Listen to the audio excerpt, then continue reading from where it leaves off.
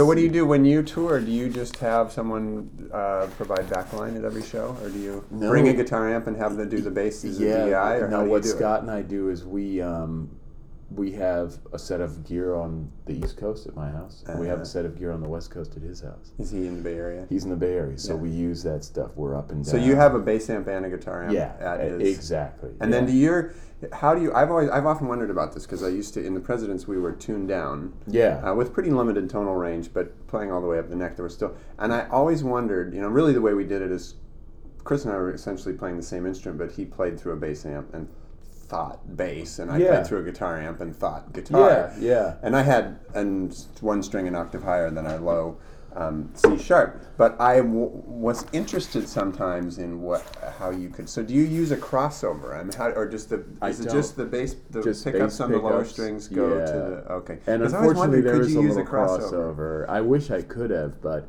I'm sure there were probably easier ways to ultimately manifest that, but your sound is good. It's even, like I said. I mean, just it's pretty decent. Yeah, I'll get the guitar out later and let you have a go at it.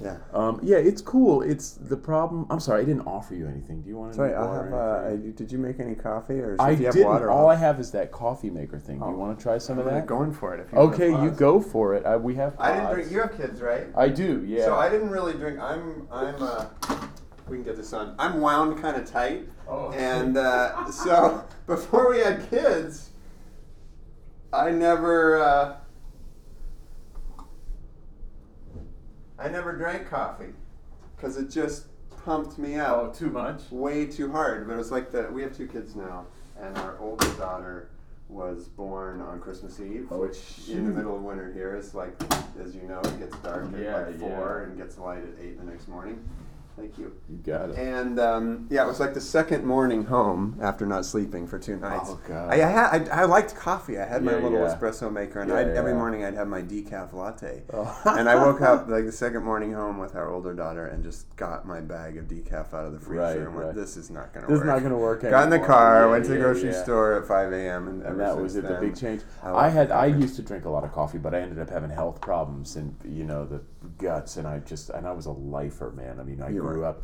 My aunt in the 70s lived with us and worked at Pete's Coffee, which was the only Pete's Coffee in Berkeley at that time. So I grew up with a freezer full of coffee beans. I mean, we had like government cheese and government peanut butter, but we had Pete's Coffee, like a fridge full of it. You know what I mean? So I grew up on that. My idea of coffee was basically this from an early teen, was this incredibly strong, sludgy kind of stuff. Well, that place I mentioned that I worked, just next door to the hotel, we had, I think it was the second espresso machine in Seattle. Really? But I didn't, this is back in the 70s? This is like 1983. Oh, okay. But I didn't really drink coffee then, because it just, my stomach used to bother me when I was younger, and that's one of the blessings of getting older is I'm still wound tight, but I'm a little mellower. You're a little mellower, exactly. A little better. Yeah. That's awesome. So and get my coffee going. But man, so are you from here? You're from Seattle? here. I grew up kind of in the neighborhood we're in, University District, a residential neighborhood that's near here, and I'm an oddity these days. I'm like a 4th generation Seattleite. Wow. There aren't many that's around. very unusual. It was normal when I was a kid, but when the population was probably half what it was, what it is now. It basically was, But with we're already talking coffee, Starbucks, Microsoft, Nintendo, the massive influx. That's the coffee maker. There it's going. That's it, Dorn. Don't get mad at us. The city just changed radically in the last 25 years. I mean, that's actually a refrain we go to quite often in these interviews with people. Been in New York, Bay Area, LA. And it has a direct bearing on the arts, actually, I was going to say. Absolutely. When my best friend Kermit and I were working at this crazy communist pizza restaurant next door and playing music, and kind of, that was the years of, 6 hours in a basement or a practice space somewhere. We would play, I mean, I remember, this is a story, I actually told this story to not the most recent mayor, but the previous mayor. He had a bunch of arts people in to talk about how we can make the city more arts friendly. And I basically said, look, we're a victim of our own success. Because 15 years ago, 20 years ago, we would play an area of downtown called Belltown that's now upscale nightlife and residential area. We would play at a guy's place that was a squat. It was a block-long squat in that neighborhood. And that neighborhood now is like, high-end restaurants and above them $1 million condos. Right. The same building. And 20 years ago. So, where do you find a rehearsal space? My wife's a visual artist. Where do you find a place, a loft to do what you need to do with the right light? So, and that is just something that has played out everywhere. I mean, I grew up in Berkeley, California. Yeah. And it's a very different Berkeley. I don't even recognize it. I mean, there's a few old school people that are still kind of hanging on, who are kind of grandfathered in. But the culture, like for instance, I'll go down to Subway Guitars, which is like a store. I don't know if you know Subway Guitars, and Fat Dog and that whole thing. I basically grew up in that guitar store and one around the corner. Right. And I'll go down there when I want my hit of old Berkeley, and Fat Dog will be sitting there, and Taj Mahal lives there too, so they'll just be sitting there, and and his whole thing, and he's very, very vocal and very intensely, hardcore, political about it. But he goes, "There has been an invasion of yuppie pus." That's what he says, and basically what he says is, and I'm like, okay, well, whatever. Everyone's going to make their choices, and not everyone is a musician. Very few people are, actually. So I have to think about that. But really what it is the value system has changed. Radically. And with the bifurcation of, the haves and the have-nots. And I'm in a weird place because I'm kind of both. I mean, I've managed to be pretty successful both as a musician and lately as a white-collar professional. I'm... I don't think I quantitatively qualify as a 1%er, but I'm certainly more at the comfortable end of the spectrum in terms of that. But then my wife's a visual artist. I fundamentally am driven by passion and a desire to create beauty and to proselytize for the importance of having transcendent experiences that are often facilitated by art. Sure. And I kind of have a foot in both worlds, but it has changed radically the whole culture of the country in the last 10 to 15 years, and really it's depressing to me. It's really depressing. Because we are so, the culture broadly is very unwilling to validate anything other than massive material success. It's bizarre. Yeah, and my attitude about that is fine when that is not the only thing you have. If it's a product of great thinking and innovation and making people's lives better, and that results in some people aggregating a lot of wealth based on their hard work and their innovation, that's awesome. No problem. But if it's an end result, it's the only goal. It's debilitating. It's a dead end for the entire society, and that's where we are now. You might think, I think about this a lot, and I think about it in relation to music and what music's about. The last record I made with the Presidents was called Love Everybody, and the title track was this kind of Stooges or MC5 riff, and the chorus was, "You gotta love everybody, make them feel good about themselves." And that song happened because at the time, it was about 10 years ago, I was listening to Band of Gypsys record. Oh, that's one of the greats. And the lyrics are all like soul power. Let's get it together. And I was listening to that all the time. And came into rehearsal one day where we were working up we just regrouped and we were working up these ideas for a record. And I'm like, how come nobody writes songs what's wrong with being overtly optimistic and positive in an unironic, genuine, enthusiastic kind of way? And Chris is like, I can do that. Yeah. You gotta love everybody, make them feel good about themselves, and their song was great. done. That's fantastic. So I miss, you think about the people our age, the music that we were weaned on, it wasn't our generation, but the preceding half generation, the Aquarian age. Sure. The music and the culture. Sure, hippie culture got co-opted for commercial uses. Right. But fundamentally, coming out of the Beats culture and into the hippie culture, it was about these higher values. And as I went through high school I went to a very progressive high school and then into college, that's where people were focused with their energy and their time. Yeah. And then and then the 80s happened.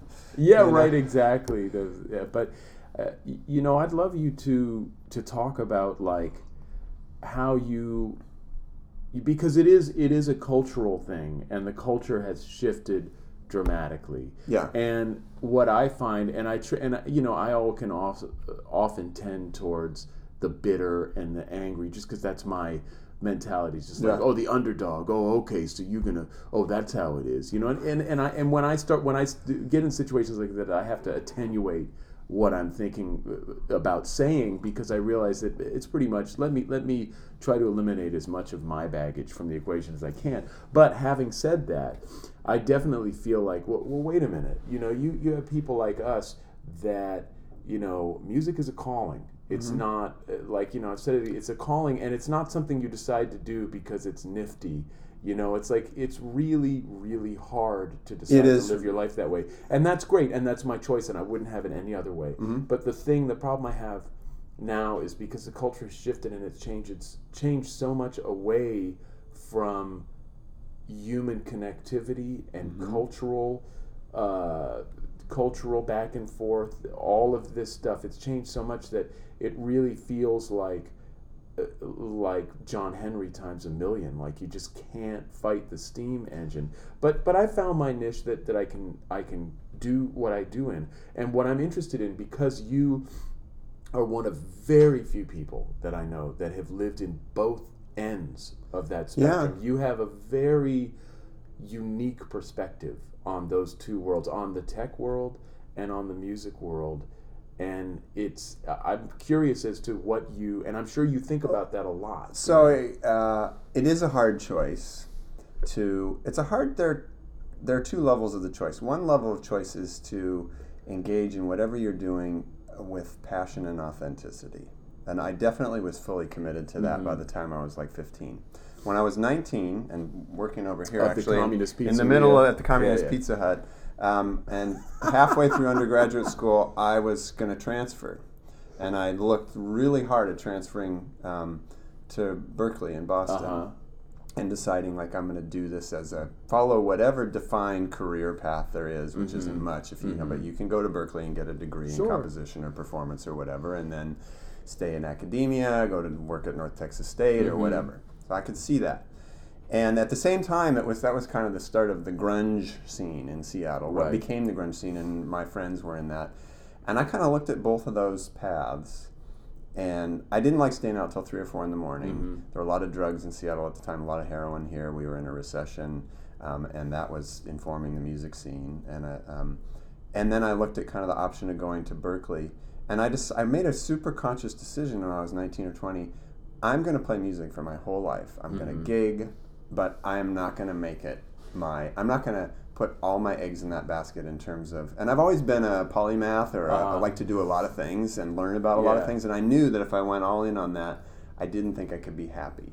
But I also wanted it not necessarily to be the way I had to make a living, because I wanted to play the music I wanted to play, no matter what. So I made that decision, and through my 20s, I played a ton of music, wrote music all the time on my 4-track, played music with my bandmate and the President's Chris, because we started playing music together 10 or 12 years before the band broke through. I was giving guitar lessons out of my house, and also I had a career as a teacher, teaching English in high school, but I also played music with the kids always. Oh, wow, and then cool. In my late 20s, I kind of went into this career. I went back to graduate school at the University of Washington here in land use planning, but I kept playing music, and my bandmate Chris moved back to Seattle. We grew up here together, but he'd been living in New York and Boston. He moved back to Seattle in 1993, like 10 years after I made that decision. And as we always did whenever we were in the same city, we're like, let's start a band. Because we'd started 3 or 4 over the last 10 years, like, let's get some gigs. Yeah. And he came back. I had a rehearsal space. He had a new batch of songs that I liked. He just started working in these funny open tunings because he'd been playing with the late, great Mark Sandman. Yeah, fantastic musician. Yeah, incredible musician. And so I started to get into playing in 2 or 3 string or 4 string open tunings. And we just started playing gigs as a duo, no drummer. And, like, instantly, people freaked out and responded.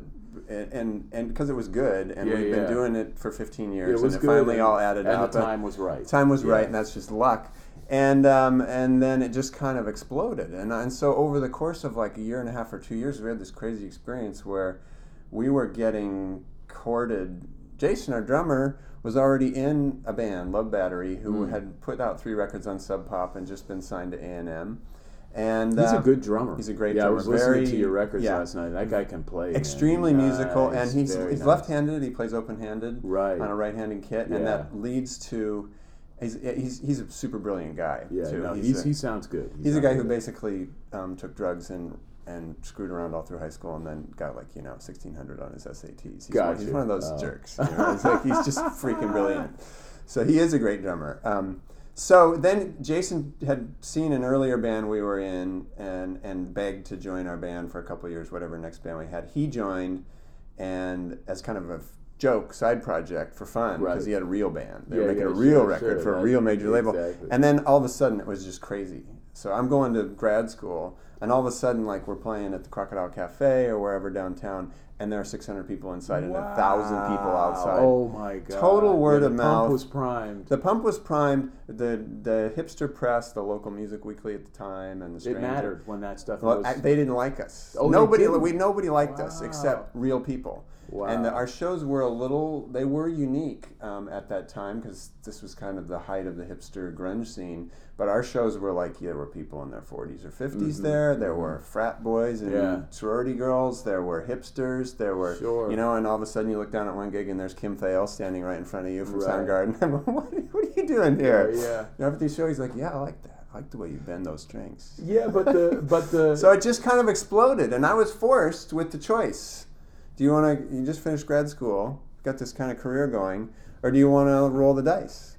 I was like, well, that just I had chosen not to do this, and I rolled the dice. Yeah. And then did mostly music for 10 years, and now I've kept going and done music on the business side the last 8 or 10 years. Yeah. And still, but as far as the hard choice, one of the reasons the president's.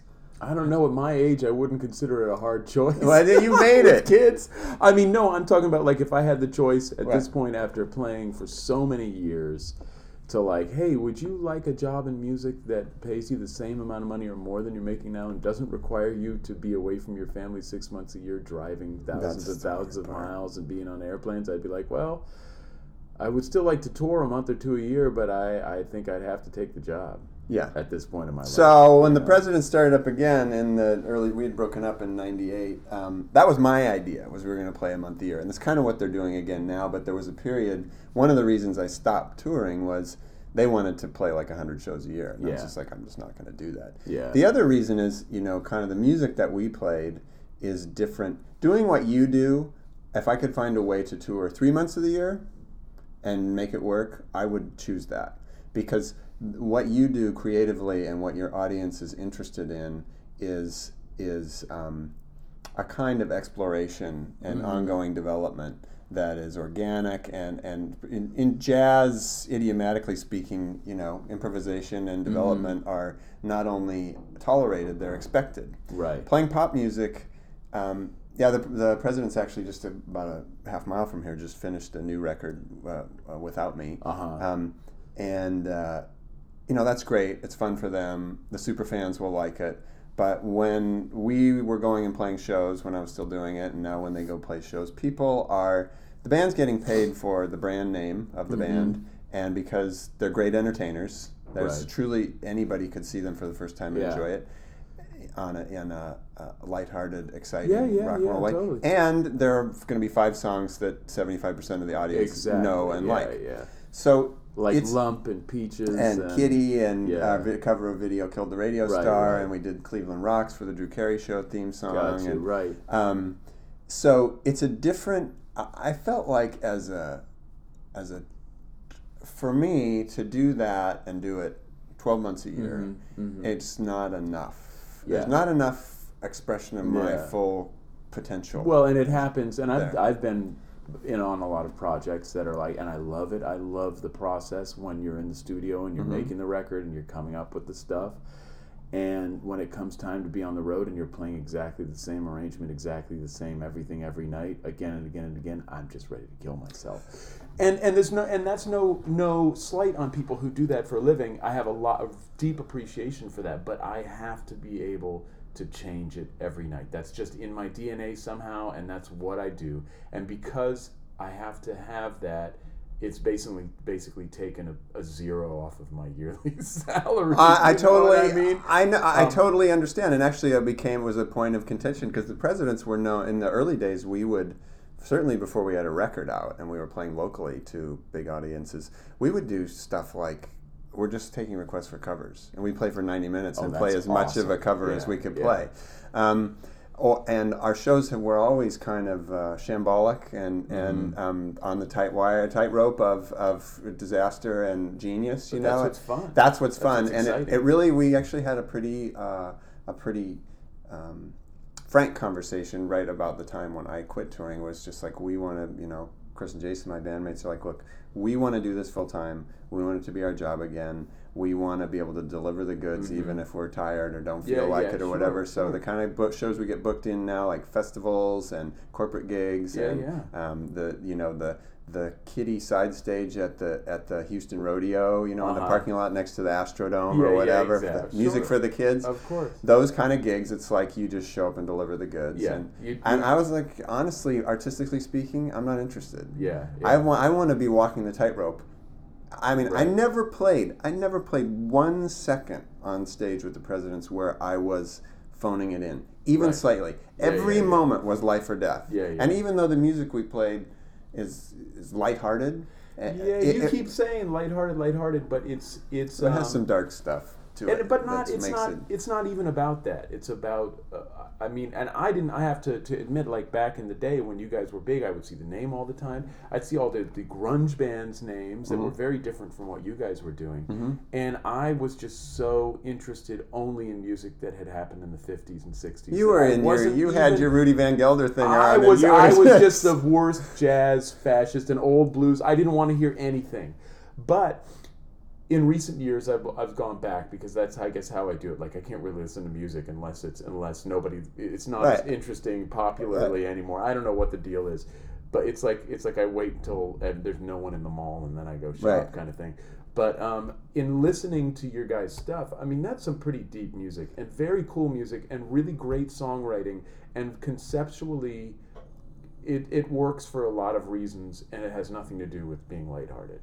It has to do with that there's a certain universality to the guitar thing that you guys have going on there, because you're ticking off kind of a bass sonic thing, kind of guitar sonic thing, but there's all these sympathetic notes ringing between the two instruments. There's a great range between the two instruments, and you guys in your groove were very happening together as two guitar players. Yes. I can't stand listening to more than one guitar at a time. I can't stand... James Brown or Fela is great, but I most of the time, or if it's Cornell Dupree playing behind someone else, but two guitars at one time is just like, I cannot stand being in a band with another guitar player. It's like ice pick. I can't. We did a thing a few years ago. It was actually me and Andrew, the guy who's taking my place in the Presidents, who's honestly, in terms of facility as a guitar player and a singer, blows me away. I mean, bring different things to the table, but he's a great player. It was him and me and Key. We did this thing for the Pike Place Markets Centennial, and we covered a bunch of iconic Seattle songs. So I had like a month of rehearsing, and then this big gig, with keys and two guitarists and bass and 3 or 4 guitarists on some songs, because Mike and Stone joined for a couple songs. And I was just like, I don't want to hear it. I want to make all the noise. It's painful. But and I have a vision. And it's not an ego thing either. It's like this is the offering that I have. Yes. I have basically a really great taco that I've made, and if it's going to be surrounded by whipped cream and cherries and Coca-Cola and all these other things, it's going to completely just to be, it's going to be canceled out. No, I totally agree. And when you're a guitar player, and because of a lot of the stuff that I play, it's all about rhythm and it's understated in that way. If you're not like, when you get with a bunch of other guitar players, the sound of it is like a bunch of puppies fighting for the one open tit. You know what I mean? It could be pretty awful. I agree. I'm not keening. I think is the word guitar in general, as well as not very important. And guitar players get all the attention, but honestly, in terms of what people relate to, I have my great drummers, great singers theory. Every great rock and roll band is only great because they have a great singer who has an incredible approach and timbre to his or her voice. Freddie Mercury, Robert Plant. You go if you just take kind of the holy trinity of the the Beatles, the Stones, and the Who, and you look at them, each band individually, and then you can go down from here, and I can make a threshold between great and good based on drummer. Right. What normal people relate to is the words, the melody, and the timbre of the singer's voice, and then what hits them in the gut, the drummer. Every one of those three bands has an unbelievably distinctive drummer. Ringo, Charlie Watts, and John Bonham. John Bonham's my favorite musician of all time. But I'm not a big Stones fan. I'm not either. But Charlie Watts is undeniable. I dig it. I dig Keith Richards, but I can't listen. And I've gotten a lot of flack from friends because I can't listen to the Stones because I grew up with my mom playing tons of old country blues from the 20s and the 30s. Right. And I grew up with the real stuff. And to hear Mick Jagger from me insults me on a deep level because it's such minstrel, phony. I was the same way. It's embarrassing. I went through that period in when I was starting to get into music, 8th, 9th, and 10th grade, where I was just all about, I'd been into Rush and Styx and all this stuff, and I went through the reactive. Now I love it all, but I went through the reactive period where if it isn't Muddy Waters, I don't want to hear it. Of course. I shook Muddy Waters' hand, when he played in Seattle. And but it's all good. I have the same reaction to the Stones. Yeah, it's all good. But there's great stuff in there. But the point is, it's all of what people care about. Guitar gets way too much attention, in my opinion. Yeah. And I like what you do because it's stripped down. Drums, one stringed instrument is awesome. Yeah, there's space, and you use the space. Yes, and that's I want the thing space. Scott and I talk about.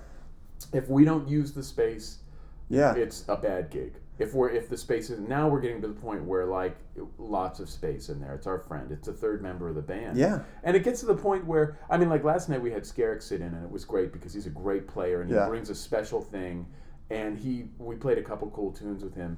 But a lot of times, you'll have jazz festival stuff where they'll see duo and they're like, oh, we don't want a duo, we want a trio. Right? They have a very specific more idea. Is more. Yeah. And it's okay, great. So we play a duo set and it's everything you need. And then we have someone else come in and it's just the music is smaller all of a sudden. It's more impacted. I agree. It's more...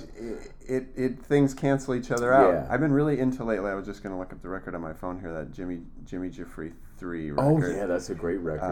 That record just blows my mind. Steve Swallow's on that one, right? Isn't it? It's Jim Hall and Steve Swallow. Steve Swallow. It's unreal. I'm fascinated with Steve Swallow. I have a Steve Swallow obsession. I do. Who doesn't, man? There's one album that I bought. I must have been right after it came out, and I don't know how or why I bought it. It's a duets with Carla Bley, and it's Are We There Yet? It's live, and it's just the record. I probably listened to it 1,500 times. It just freaks me out. That guy's like a harmonic shaman. It's he's so direct. Yeah, he's fantastic. He freaks me out. Yeah. I think that was Bobby Previtt. Bobby Previtt did a lot of gigs with Paul. Yeah. Steve Swallow rather, and he said, it was definitely kind of finishing school. At least that's what the impression I got. Well, he's sophisticated without being pretentious. Well, because he comes indirect. from that era. Yeah. He's, like you said, authentic. He's an authentic jazz musician. Yeah.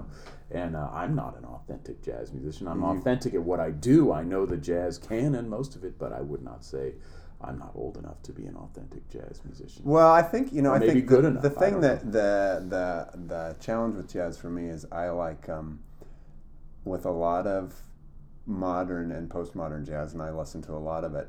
I like rhythmic drive. I like swing, and when the music starts to lose the focus on swing, on being fundamentally danceable in a way.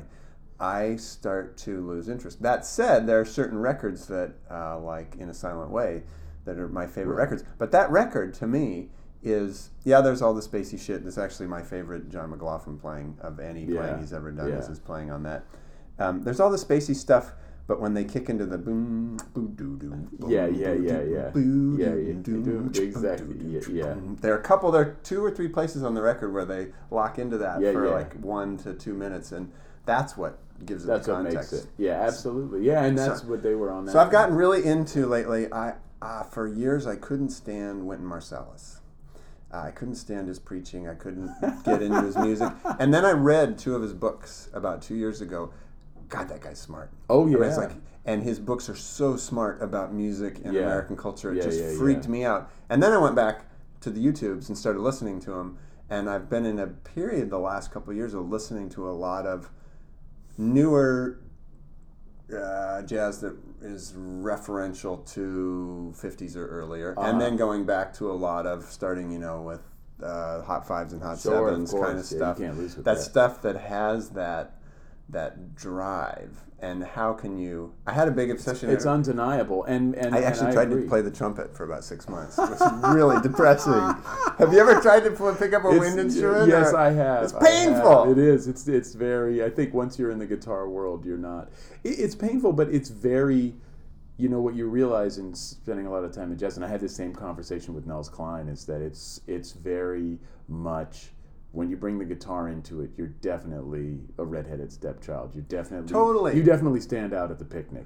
Well, it's not made for you. None of the food is made for you. None of it is made. Everything is organized around the fact that you play a wind instrument that is purely linear and expressive and has in all certain ways, and it's all like that. And, and so as a guitar, you need to get in there and you need to learn all that stuff. And then you need to realize that you're not going to be living there. You're going to only you're half caste. You're a half caste. In the oldest, more English colonial sense of the word. You're half caste. Yeah, you need to leave. To go beyond, I think the challenge is even following it. And I've heard Nels Cline talk a lot about that, and particularly in relation to his sound and how he approaches using effects or going with a more traditional sound. And you can go all the way to exquisite brilliance with a tradition with staying in the side the lines. Jim Hall, R.I.P. being the premier example. Right, taking a straight ahead tone, a straight ahead horn like approach. Right, and then he did some things that I liked that influenced me in his accompaniment, but in terms of his soloing. And you're still going to be the redheaded stepchild. You still are. Jim Hall's never going to be John Coltrane in the pantheon of greats, right. Even though in terms of his harmonic conception, what he did, it's just as brilliant. It's so the question is, can you take it like someone like Nels, where you do things sonically? But like you said, there's no way to do it within the lines. Right. You have to create something that's totally your own, like you've done. You have to create a new genre, basically. Well, you kind of do. And I think that's the beautiful thing about it, and that's you live and die by that. One way or the other, but the funny thing is what people think about when they think about Nels is sonic this, and Nels has advanced that way beyond what anyone else has done, to the point where I used to use a few little pedals, and I heard Nels, I was like, what, man, this is stupid. Why am I even bothering with this? I don't live here. This is not where I live. This is where you live. But that being said, Nels is also. I defy you to find someone that is as accomplished harmonically or melodically as Nels is as well, because he has that whole jazz thing, but he's not.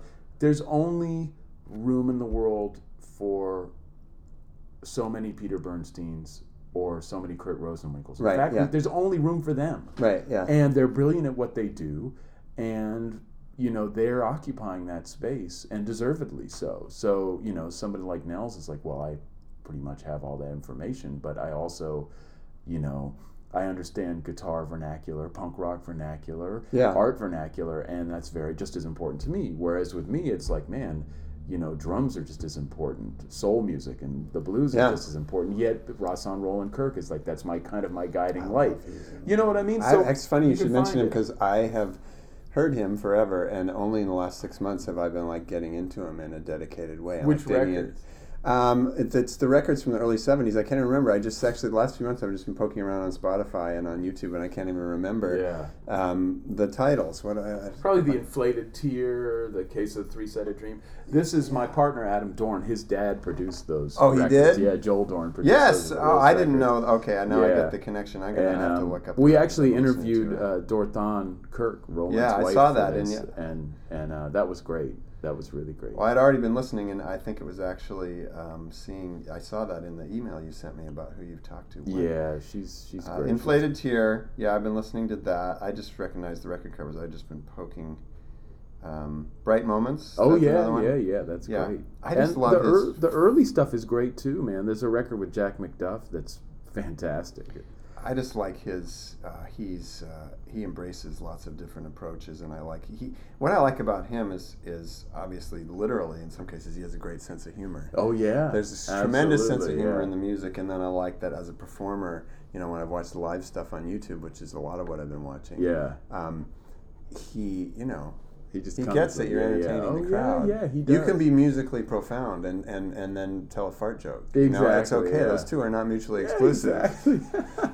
So tell me, what we were about to get into earlier is, how do you see from your vantage point, and very few people have this vantage point, very few people have been legitimately successful in music. And I mean that because your artistic thing was not bullshit. That was for real, what you guys were doing. I think it was. It was for real.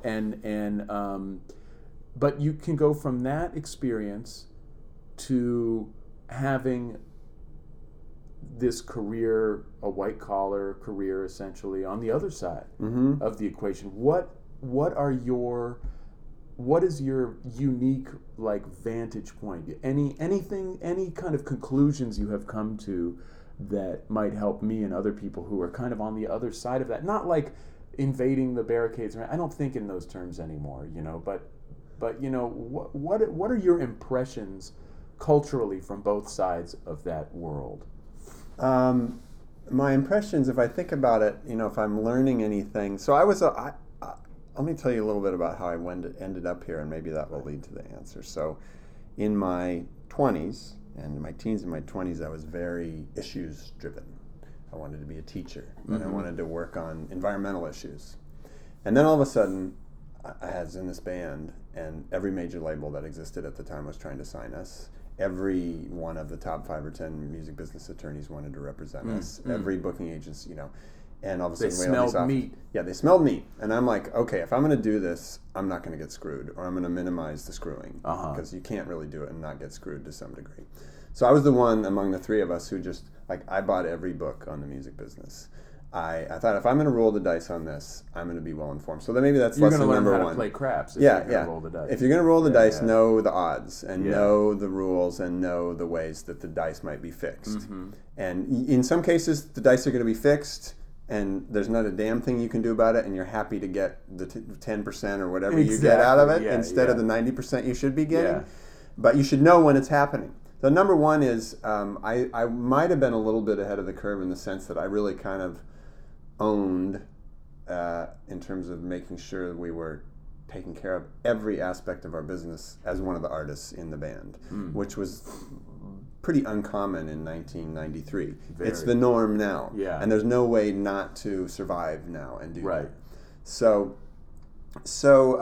one thing I found, all of a sudden, I had all these deals that were directly related to me, and I'd never been interested in business at all. I was just interested in these issues. I kind of resigned myself to you're going to work for a nonprofit or an academia or teach school or something, and all of a sudden I was in the thick of it, and I had a vested interest, and I found I liked this. And in fact, once we kind of had a hit record, in many ways the business side of it became more creative than the music side for a certain period. Like you said, when you're going out, it was still always exciting and authentic and vibrant to be on stage playing the music, but you can't be real creative when you're working 18 hours a day to play gigs and promote and go to radio stations. Absolutely. And especially back then when it was the day that was expected of you was ridiculous. I've had hard jobs. My stepdad runs a tug and barge business. I used to deckhand for him. I dug ditches for a summer in high school. I've had gnarly other white collar jobs, teaching schools, no picnic. that job of being a successful pop artist is the gnarliest job I've ever had. I mean, you work like 18 hours a day, every day, no breaks, no predictability. Your schedule can change week to week, day to day, hour to hour, minute to minute. Absolutely. And you just got to roll with it. Yeah, and you have to be, very few people can really live in that world. I couldn't do it. When I meet people in that world, like meet Mick Jagger or Madonna, those people are impressive.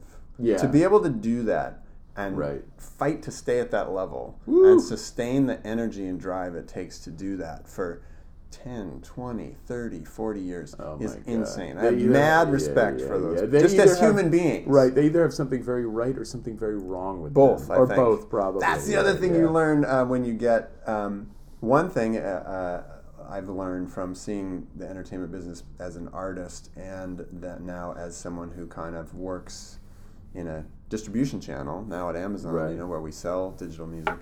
One thing you learn seeing people who are successful commercially and being around them is and being in Hollywood in particular, there's nobody there who doesn't really want to be there. Like, who wouldn't sell their mom to be there? Yeah. You know, you see like, oh, my favorite star from such and such TV show. They seem pretty cool. And like, no, they would kill their mother to get on the red carpet, and be seen on Entertainment Tonight, But that to me is such a bizarre thought, because my attitude about that is that avoid that at all costs. Yeah. Only bad things can happen to you and your art if you involve yourself in that. That's my gut reaction to those kinds of things. And I think that's that's kind of where I was going with it. That game, there are very few winners in that game, and they usually don't win for very long. There are a few, there's Clint Eastwood, there's Paul McCartney. Yeah. There are people, there's Yo-Yo Ma. There are people who,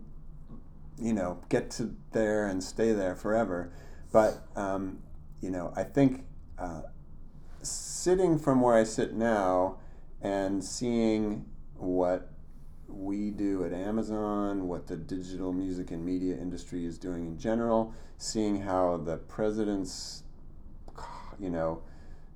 copyrights get, continue to find a home and an audience, I think that, the takeaways are there are many, many more opportunities now to do it your own way, not be the asshole on the red carpet. To be Charlie Hunter and tour and sell stuff. There are many, many more opportunities. There are many, many more models. That's not... there have been some pipe dreams like, oh, the long tail's going to monetize. People are going to care about the craziest music. No, people like good music that lots of people will like. Exactly. Quality still sells. The long tail, nobody gives a damn about the long tail. That's 10 years ago. But the upside is there are channels in place to do it yourself, to make a real living, and you have to own it and be informed. And unfortunately, you have to work probably harder now than there is a career. There was a career to be had in the 60s, 70s, 80s, and 90s for a mid-level career major label artist, where you were somehow interesting to the label as a prestige act. Got you. Or managed to sell 20 to 70,000 albums every time consistently. And with a budget accordingly. Yeah, and that just doesn't exist anymore. There are no mid-level career major label. And if you had that in those days, you had some stability. And I knew people who were more in that, like Mudhoney.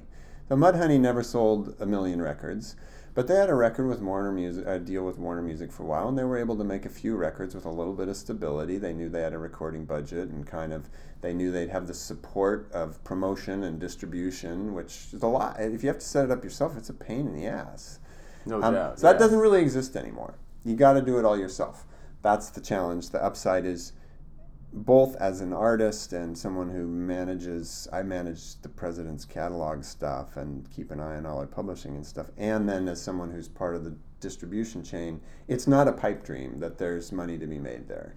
And if you do some pretty simple things in terms of dotting your I's and crossing your T's and making sure you're well distributed and making sure that if you're creating new content that some isn't owned under some prior deal that you did, that you own all of it, and that it's a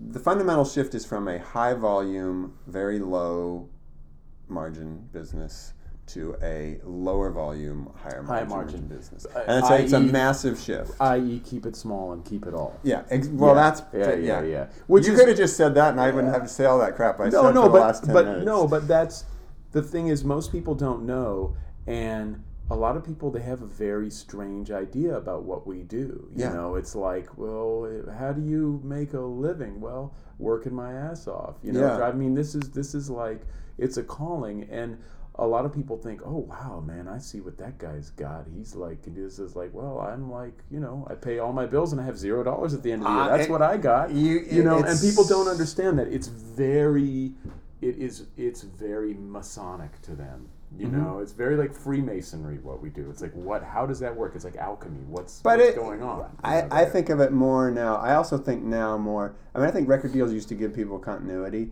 My sister and brother-in-law are both very, very successful freelance writers. My sister had a New York Times best-selling nonfiction book a couple years ago. It's called Poser, My Life in 23 Yoga Poses. And then my brother-in-law, Bruce Barcott, her husband, they both write for Vogue, New York Times, National Geographic, Outside. And being a musician is more like that now. They're as successful as you can be, but they're still like somebody who's playing music. It's like, what's the next gig? Exactly. They comfortably support their family of four, but it's like, they're always hustling. Oh, and the hustle never ends. Yeah, and I think in many ways that when I was kind of in the transition phase, but I know some artists who were major label artists in the 70s and 80s and into the 90s, and they weren't really hustling in the same way. If you had a major label deal and you had a publishing deal, you might not have been making a ton of money, but there was probably some flow through and support to make a new record, and maybe even some tour support, and maybe you renewed your publishing deal every 5 years and they cut you a little check, and it was just a different model, and people were not tweeting, putting up Facebook posts. You didn't have to feel like you constantly had to pimp yourself or invent a new business model, which you do now. It's true. And you can make money. Actually, Chris, my bandmate in The Presidents, he's a super smart, hardworking guy, and he kind of is he's sort of a perfect music 2.0 use case. I mean, really? So The Presidents now have gone back from playing 100 plus shows a year to playing 20 or 25. So he does that, and he's lucky to have that. But then he has this kids music thing, Casper Baby Pants, which is him playing sort of reinventing folk and popular songs in a way that's suited for toddlers and their parents. And he does great with that. He plays like 150 shows a year around, but never more than an hour from his house. Yeah. Oh, wow. He plays at libraries and community festivals. Oh, wow. Part of it is, though, you have to be willing. He was a big rock star, but he has no ego about it. He's happy to go play at the public library downtown for 30 moms and their kids. Yeah. And so he's doing that, and then he has been for 14, 15 years now building up a business of music for film, TV, advertising, which is always hit or miss. And takes a lot of time. It takes a lot of time, but he's found an approach with it where for years he tried to really pitch stuff, and now he just kind of does what he does, makes it available, and when it gets licensed, great. Sometimes you get lucky and someone writes you a big check. Sometimes you work really hard to get something and you get nothing, but over time the performance royalties, particularly from the publishing side, even from stuff he's placed for free, adds up. And so between those three things, he makes a living. But yeah, sure, he takes time off when he wants to, and he sent me a great email the other day where he's just like basically decided to sit under a tree for a couple weeks. But he's a super hard worker. Yeah. And super organized and focused. And he doesn't screw around. He makes a new kids' music record every year or every 9 months. And then he gets it pressed. He has it in his garage. He's the one who packages them and ships them and corresponds with all his audience. And he makes a nice, make a few thousand and sell them for $10 each. And, Same thing. I mean, that's my hustle exactly. And I think everyone has a variation of that hustle. And I have to say, a couple years ago, for years I had a manager, And I realized, well, why do I have a manager? Presidents don't have a manager why do anymore. don't need a manager? I can do this all myself. Yeah. And I'm happier doing it all myself because it's easier to deal with. I think Scott Amendola was telling me, John Zorn said on the topic of managers, he said, well, you can either talk to one asshole 10 times a day or 10 assholes one time a day. I was like, well, you're right, man. But in my case, they're not assholes. I mean, the majority of the people, I would say like 99% of the people that I work with, I've been working with for years. All the clubs, and they're all great. I mean, what I do is on such a small grassroots level, and very rarely do promoters lose money. It's it's very low risk for them, and I have a great working relationship with almost probably everyone that because I mean, I was told by a much older musician at a young age, he goes, be nice on the way up. Because you see everyone on the way down. Totally. And he said, I've seen him 3 times. Up and down and up and down. That's totally true, and I think that's one reason that the presidents are able to go work now is because we were always on time, usually early, and ready to work, and usually willing to do stuff that no other rock band. Oh, you want us to play on the street in Santa Monica or play at Pink's Hot Dog Stand on La Brea? Sure, we'll do that. It'd be fun. I think I saw you guys playing at like a halftime show, some football game. I think that was without me. I think the band played at a Seahawks halftime sometime recently. No, back in the day. Oh yeah, we would have done that too. Back in the day. We did all sorts of. We did like on our promo tour when our first record came out. We played on the street, on flatbed trucks, on boardrooms, and that's awesome. record store one stops. The warehouses.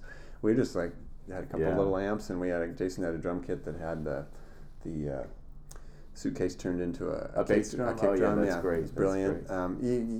So, on the one hand, things have changed. So, to answer your question 20 minutes later, on the one hand, the landscape has changed. You probably have to work harder. You probably have to do more things well, other than just write and play and perform and record music. On the other hand, things really haven't changed because you have to be smart and work hard. It's just there may be a certain class of people who were able to achieve middle to upper level success before who I just don't think ever would make it now. Yeah, no. Because they just aren't going to own. They just want to, hey man, just let me play music. And up to the late 90s, people like that sometimes got a shot because the system was set up to do that, and that there's no way that's going to happen now. I mean, and you're absolutely right. It's what I think is called the King Rat scenario. That book King Rat, where the guy who's just like kind of like a Brooklyn nobody, quote, and he ends up in this prisoner of war camp, and all of a sudden he realizes he has an insane aptitude for getting tons of stuff and selling it to the other prisoners, and then he becomes the king of that situation. And it's some people their skill sets or their personalities are perfectly suited to certain business climates, certain situations, and it's evolution. They're going to take advantage of that, and they're going to completely kick butt with that, and it's fine. And for me, I've seemed like I've always managed to kind of just surf through, keeping as steady an altitude as I can in all these different situations, because my goal is just to be a better guitar player and play better. I think your model, I mean, when I think about if I were actually going to, I think being gone 6 to 9 months a year is tough if you have a family. Yeah, it is tough.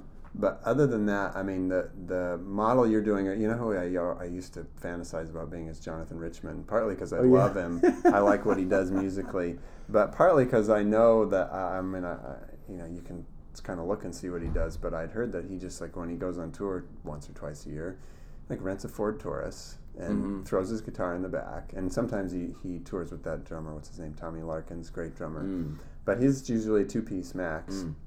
A lot of times just him and an acoustic guitar, and you go and you play, and that's great. And he also mixes things up, every time. No performance is ever the same. And what you're doing is similar. I just think the challenge is that the age-old traveling salesman problem. If you want to have a family and it's not. I mean, but my wife and I, we've been married almost 20 years now, and she's very adept at the arrangement. It works, and it is part of our life, the ebb and flow of being gone. And the thing is, if you're going to have a career in music, somewhere there's going to be a decision you're going to have to make. Oh, yeah. And you're going to have to give up some stuff. And I mean, you know, I wouldn't trade it for the world, the people that I get to call, you know, co-workers and comrades, or my campesinos. I mean, and it's a community, to the fact where we just met on the phone last month, and you and I are part of a continuum, this community of music people, regardless of whether you come from the AACM and you're playing the most avant-garde jazz, to whether you're in Miley Cyrus's band. We really are all in the same community. And trying fundamentally to do the same thing, which is to communicate some kind of passion or joie de vivre through sound. Absolutely. You know? And that's for me, that's the part I miss, is that having a lot of, most of what you do, at least in the, having a core part of what you're doing and sharing with other people being 100% passion driven, because in the business world that's just not. The funny thing is, in the business world, is that, you know, if you're creating products or customer experiences, ultimately really it is passion driven, but there are all these other kind of thresholds you have to pass through, or hurdles you have to cross over, that are entirely quantitative. And I miss those relationships that are built 100% on the shared passion. No, I agree, and it's great. I mean, you know, Scott and I have been playing together almost 20 years, and every night we're just like, we're juiced. I always feel that way with Chris and Jason. It's always been kind of magic. You get on stage, and that's what I'm there for, is that the juju that happens when it doesn't matter. When we were touring all the time, and it was crazy, and we were working 18 hours a day, like, it didn't matter if somebody had the flu, or you were all jet lagged or whatever. We'd get on stage and everyone plug in, and boom. It was and it was just like the magic would happen. Absolutely. You know, as we always said, the weirder the gig, like, you know, go to the place where the music is, and everything will be fine. Everything is fine. That's the force field. Don't worry that there are 80,000 people out there and you didn't have a sound check. Well, what can you do if you're ready to go? Go to the place where the music is. Totally. No, that's the truth, man. Wow. Well, I think that's a good place to end. Okay. Go to the place where the music is. And don't stay too long. No.